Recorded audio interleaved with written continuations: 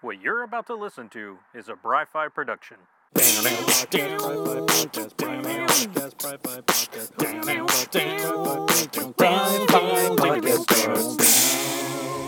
Hey everybody, and welcome back to the Bri-Fi Podcast. I'm your host, Bri-Fi, your comics guy, and got a bit of stuff for you today. Also, we're going to ignore the fact that, once again, a late episode, but hey, whatever. You don't care, right?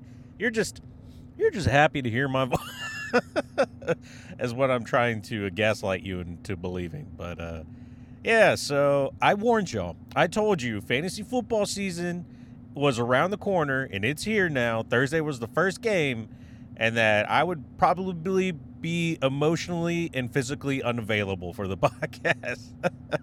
So maybe I didn't spell it out to you, but you should have known. You should have implied that from when I talked about getting ready for like my fantasy football drafts and stuff, that you weren't going to be number one on my mind. And it's not going great. It's going awful. So my mood is already quickly beginning to plummet, but that's okay. It's only the first game. My mood can get way worse. There's at least 14 more games for my mood to hit absolute rock bottom and even lower than that. So we'll see. This podcast will be a great psychological study on the fantasy football mind and the social implications of said fantasy football team. So yeah, this has now become a research podcast, people. Anywho, hopefully you're doing a lot better than I am on this day. You're excited and you're ready to tackle whatever it is you got going. Yeah, now I'm a motivational podcast. We just switch from depressing to overly positive. That that's what I do. And my God, man, I feel like I just woke up for whatever odd reason. I've been awake for a few hours now, but it's like my eyeballs haven't woken up yet. I don't know if you know that feeling of like, what are they? Not crusties. Like, I mean, yeah, I got crusties in my eye, but it's like eye goop that won't come off of your eyeball. I don't know if this is something you wanted to hear today, but unfortunately, this is me. But it's like this eye goop. I don't know. Goop is probably wrong.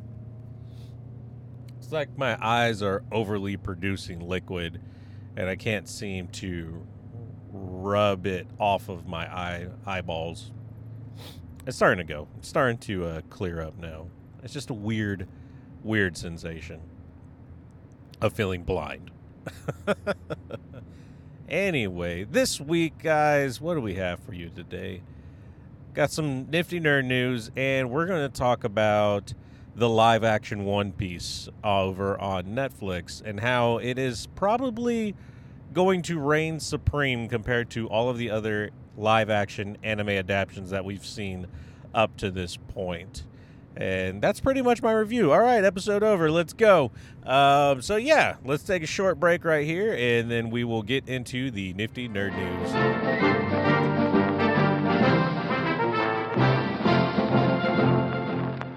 All right, y'all, up first in the nifty nerd news, let's talk about Burning Man, because that's something I never thought I'd be talking about ever. But so things have been going pretty crazy. This last week was Burning Man. It's in like one of the Nevada deserts. I don't know which one. I thought the whole state was a desert. I haven't been. Anyway, things have not been going great over there. Basically, there was a huge rainstorm and multiple rainstorms that have turned this flat piece of desert into essentially like a giant mud pit. But one of the major concerns and like one of the gags, I guess, as well, that people have been making about Burning Man is calling it Trench Foot 2023. Because being out in the wild and having wet feet is not good. That's something we've learned from Vietnam. Ha! History repeats itself. Not really. But things have been going pretty crazy there. And then, there's been reports, at least one report that I know of someone dying out there. And it looked like that the flooding had caused one of the electrical generators that was out there. Someone, I guess, got too close to it, or there was a short, something happened, and they ended up dying due to that. So, electricity and water, not the best mix. Surprisingly enough, that's not even like the most deaths that has happened at a Burning Man. In fact, I think 2 years ago, I was trying to remember an article that I was just kind of glazed over, but like they've had like 4 deaths and 2 were due to like women trying to give birth out at Burning Man, because that's a thing apparently. Well, I mean, I guess when you have thousands of people gathered in one place, there's a lot of things that could happen, So it's possible, yes, women that go out there while pregnant try to give birth or have like no other choice but to give birth out there because you're stuck in the desert. Supposedly some people try to actually give birth out there, because it's like a spiritual experience or a drug-induced. I don't know. I've never been to Burning Man, but it ranges from a whole bunch of people, like super potheads, weird crystal people, and celebrities. Like, those are the 3 types of people that go to Burning Man. And then, like, the other 2 deaths, I think, were, like, heart episodes that have it out there, which, makes sense. Hell, even at my job, like, there's got to be a heart episode every now and then because you have that many people, right? Like, so many X amount of number of people, eventually someone's medical condition is going to flare up and something will happen. I mean, it's just like the law of averages, I guess. So, like, Burning Man, thousands of people, it makes sense some of those people are not going to make it through the week, whether it be, well, it appears to be from natural causes for the most part, but kind of weird, kind of strange. But what's also been kind of weird and strange is, like, there's been 2 camps for Burning Man. There's been like this, Burning Man's awful, it's a shit show, and like people are just going crazy, like the negative camp. And then there's the, like, I don't know, some would call them deniers, other are like the positive people. They're like, everyone's blowing this out of proportion, like everyone's doing great here, like everything's going crazy. And so it's kind of weird. One, because I'm not there, so I can't verify who's right and what's wrong. I haven't seen a lot of pictures come out of Burning Man. All I know is Chris Rock, and I can't remember who else was with him, had to, quote-unquote, evacuate with a fan's vehicle to get out of the desert. And that's really the major headline that came out of this past Burning Man. Chris Rock escapes Burning Man in the back of a fan's truck. Like, I don't know. It's kind of crazy, kind of weird. But yeah, that's Burning Man for you. If you didn't know, now you know. Now you can talk about something at the water cooler with your friends and your coworkers and other people. The one you hate, the one that always knows things, but now you know things. So get them. Other bit of news here. I saw this really nifty robot online. It's called Nimble, the Nimble robot, aka the cooking robot, the robot chef. And it will literally prepare food for you. It is quite possibly the most interesting thing I've ever seen and the most futuristic thing that I've ever seen come out of any type of robot. I mean, I know like Boston Dynamics has been making murder bots for years, but Nimble is taking the great robot design and making it actually useful. No, Boston Dynamics does a great job. But right now, you can only pre-order or book a demo with the Nimble robot. But the way it works is you set up, like you tell it, hey, and I guess it has like a preset of all the foods that it's capable of cooking. And it also has different drawers that you would put said raw food into. So there's like let's say we just want to make like a Alfredo, I guess, or like a chicken Alfredo or something like that. There is a spot to put like the ingredients for the Alfredo. You would put it in this drawer. There's a spot for the chicken. You would put the raw chicken in there. And there's a spot for like the noodles, like whatever noodles you want to use. They even have little spot drawers or whatever for like all the seasonings you would use, like salt, pepper, oregano, olive oil, like all those kind of things. And so basically you still have to I guess not prepare it, but you have to load all the ingredients into the robot. So you're still doing a third of the work here. But, well, you got to take it out of the cooking spot. So you're still doing 2/3 of the work here, but it's doing the actual ingredient stuff, which are the actual cooking things, which I guess, at this point, why not do it yourself, right?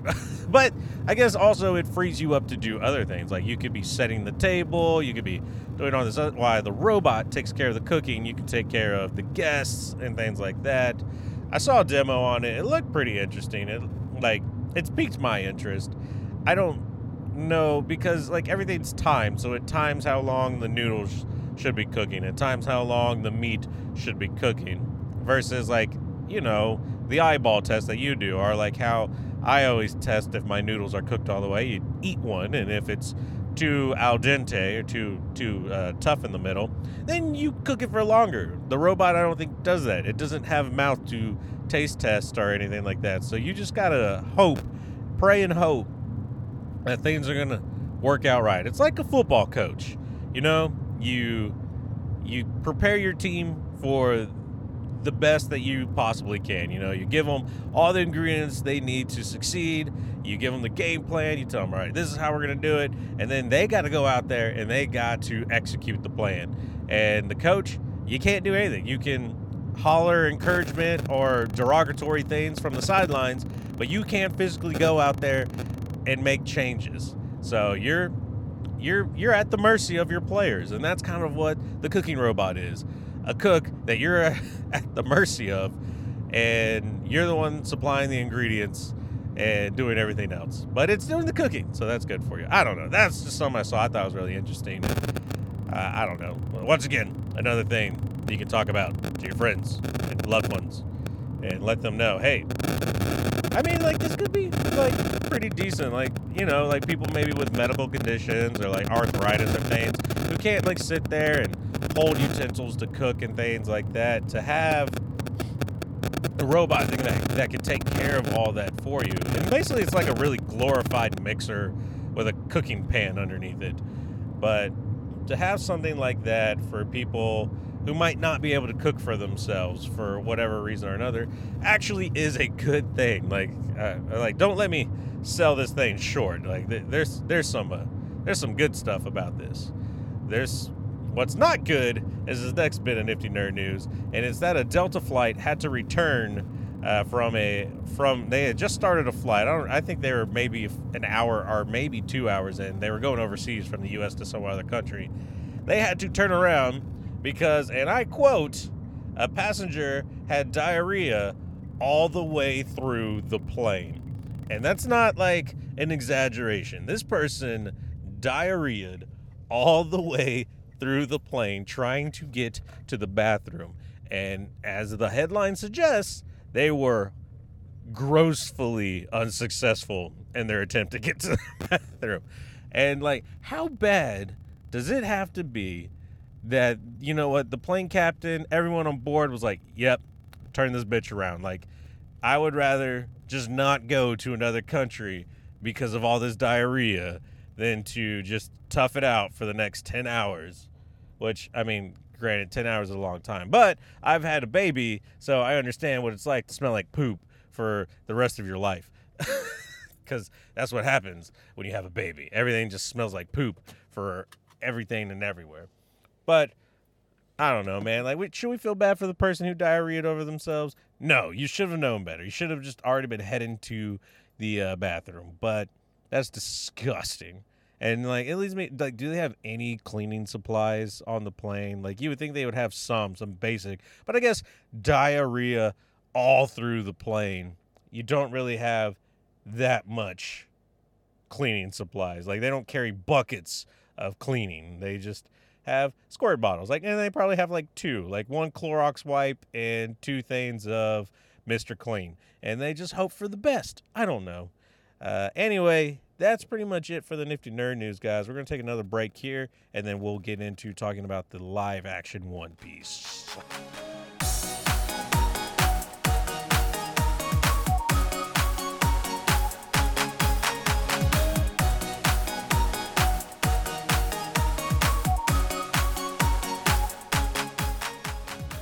All right, guys, we're back in the car, and now I have my son RJ with me. You want to say hi, RJ?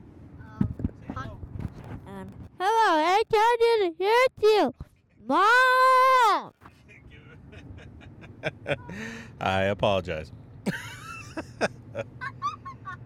Anyway, so now we're going to talk about it, the thing that I've been dying to talk about for at least 2 weekends now. Not this weekend or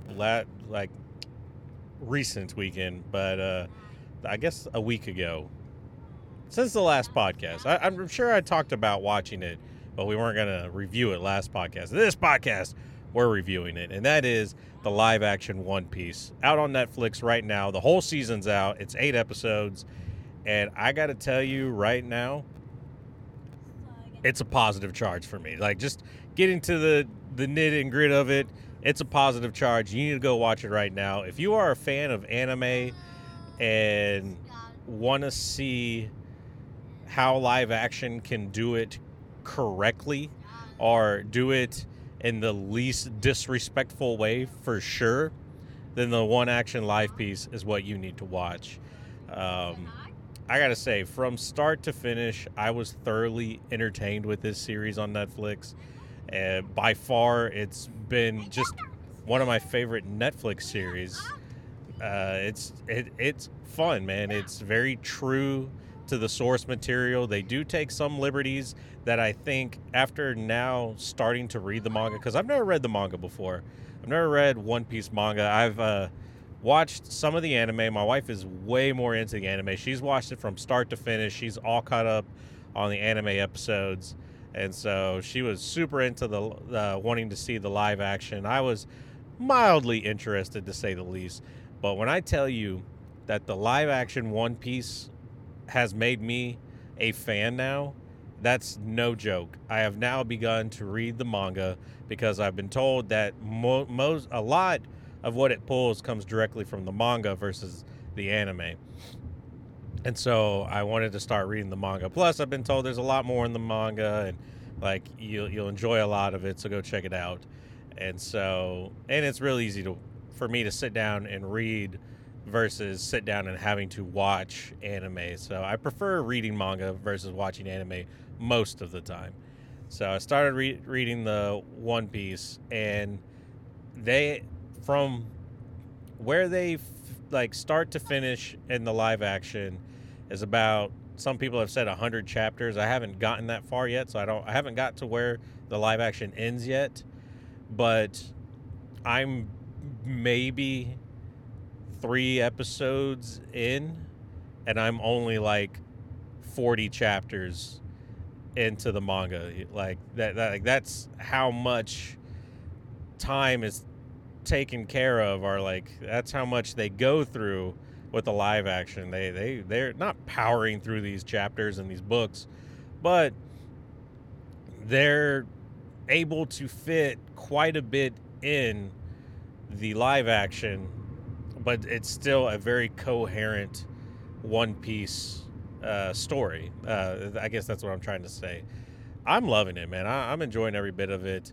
I think the liberties that they take in the live action versus the manga are to help, one, streamline the storyline, which I think, honestly, the story's great in the live action. It never feels too dragged out. It doesn't feel like we're losing anything. I never was watching it and thought to myself, I feel like there's a big chunk of story I just missed out on.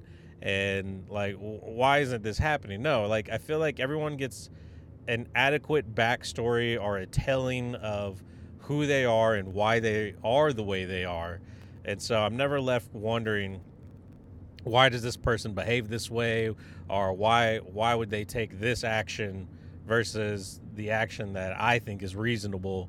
And you get enough of everyone's backstory or enough of who they are that lets you know what type of decisions they're probably going to make given certain challenges or questions that they're presented with throughout the anime. And that's probably as vague as I can be on this story because I don't want to spoil really much. There's going to be mild spoilers, but I don't want to take away the joy that I got from watching this live action, because when I watched the anime, I never watched the very beginning episode, so I didn't see how the crew came together. I didn't see all that, so that was all news to me.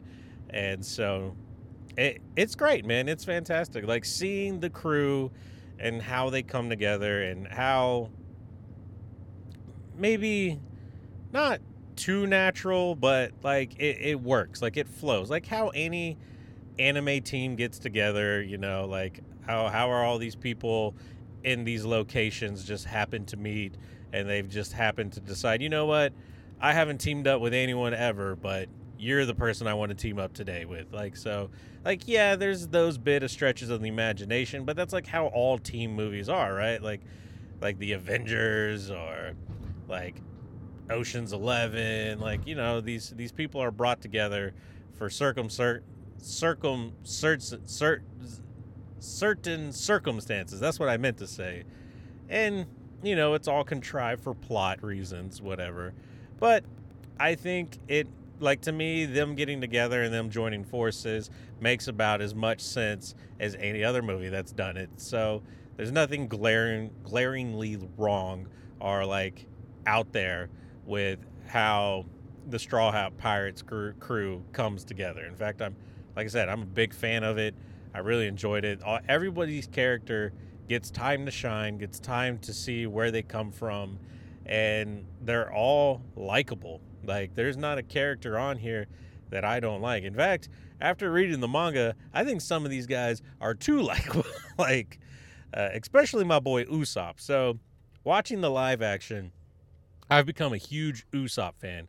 If you don't know who he is, he's the guy with the slingshot. He's the sharpshooter of the crew, and he's for lack of a better word, he's a storyteller. Like, he likes to tell elaborate stories. Some might call them lies, but, in the manga, he's a dweeb. He looks like a dweeb. He's annoying. He complains a lot. He's scared of everything. And the live action, he is all those things, but he is goddamn good looking. He has like really good charisma, which I think kind of leads itself to the storytelling. And so, that's my only guy. Like, that's my only character on this show that I'm like, you're not like what I know at all. And so, but he's better. Sanji, the guy who kicks and also the cook of the crew, is really awesome. He's got like this air about him that, he's better than you. And he's really bad at talking to women, but he loves talking to women. So that was really funny. Zoro, the samurai swordsman, the pirate hunter, if you will.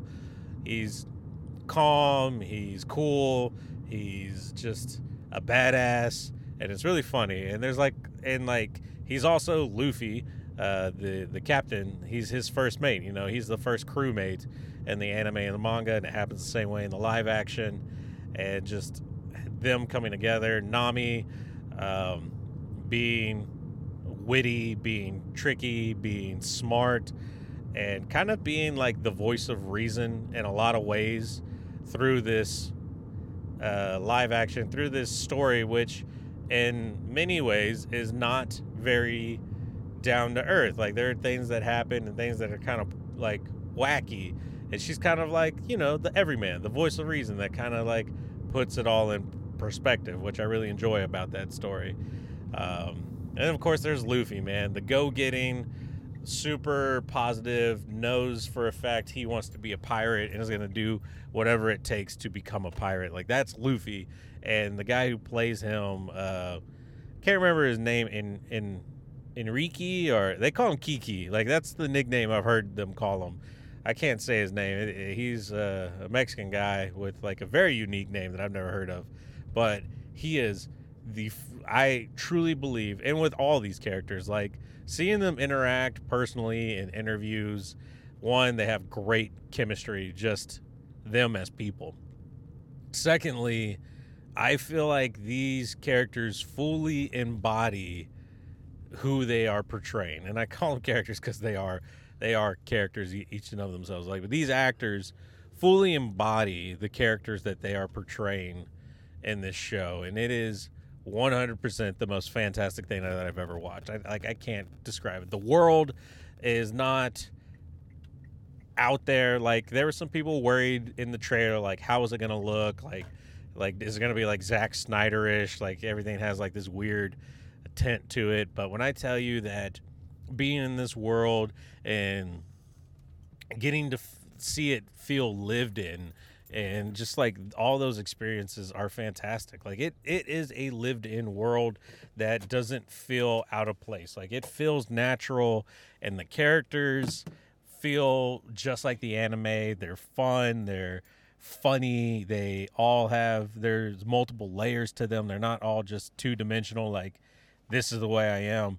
They will make choices that surprise you and let you see who they really are, which is really interesting. And especially for a story like this, where they're like, essentially there are good pirates and there are bad pirates. The same with the Marines, who are like the police force. There are good Marines and there are bad Marines. So getting to see who's the good and who's the bad, and how they interact with each other, and what means are necessary to get the results that each faction needs, are very interesting to me. And I like I said, I've just enjoyed the hell out of it. So that being said, I've already told you my rating. I'm doubling down on it. This is a positive charge anime live action. You need to watch it. That's just as simple as it is. Go watch it. It's on Netflix. 8 episodes, and you'll be crying because there's not another season out. They haven't even started filming the new season with the writers and actors strikes. RJ, why are you touching the mic? You want to say hi? Don't get Hi. too close. Okay, that's close enough. You want to tell everyone bye? Bye. Say thanks for listening. Thanks for You listening. don't have to scream into the microphone. All right, guys. Thank you for tuning in this week. We'll see you next week. Wi-Fi out. Wi-Fi out.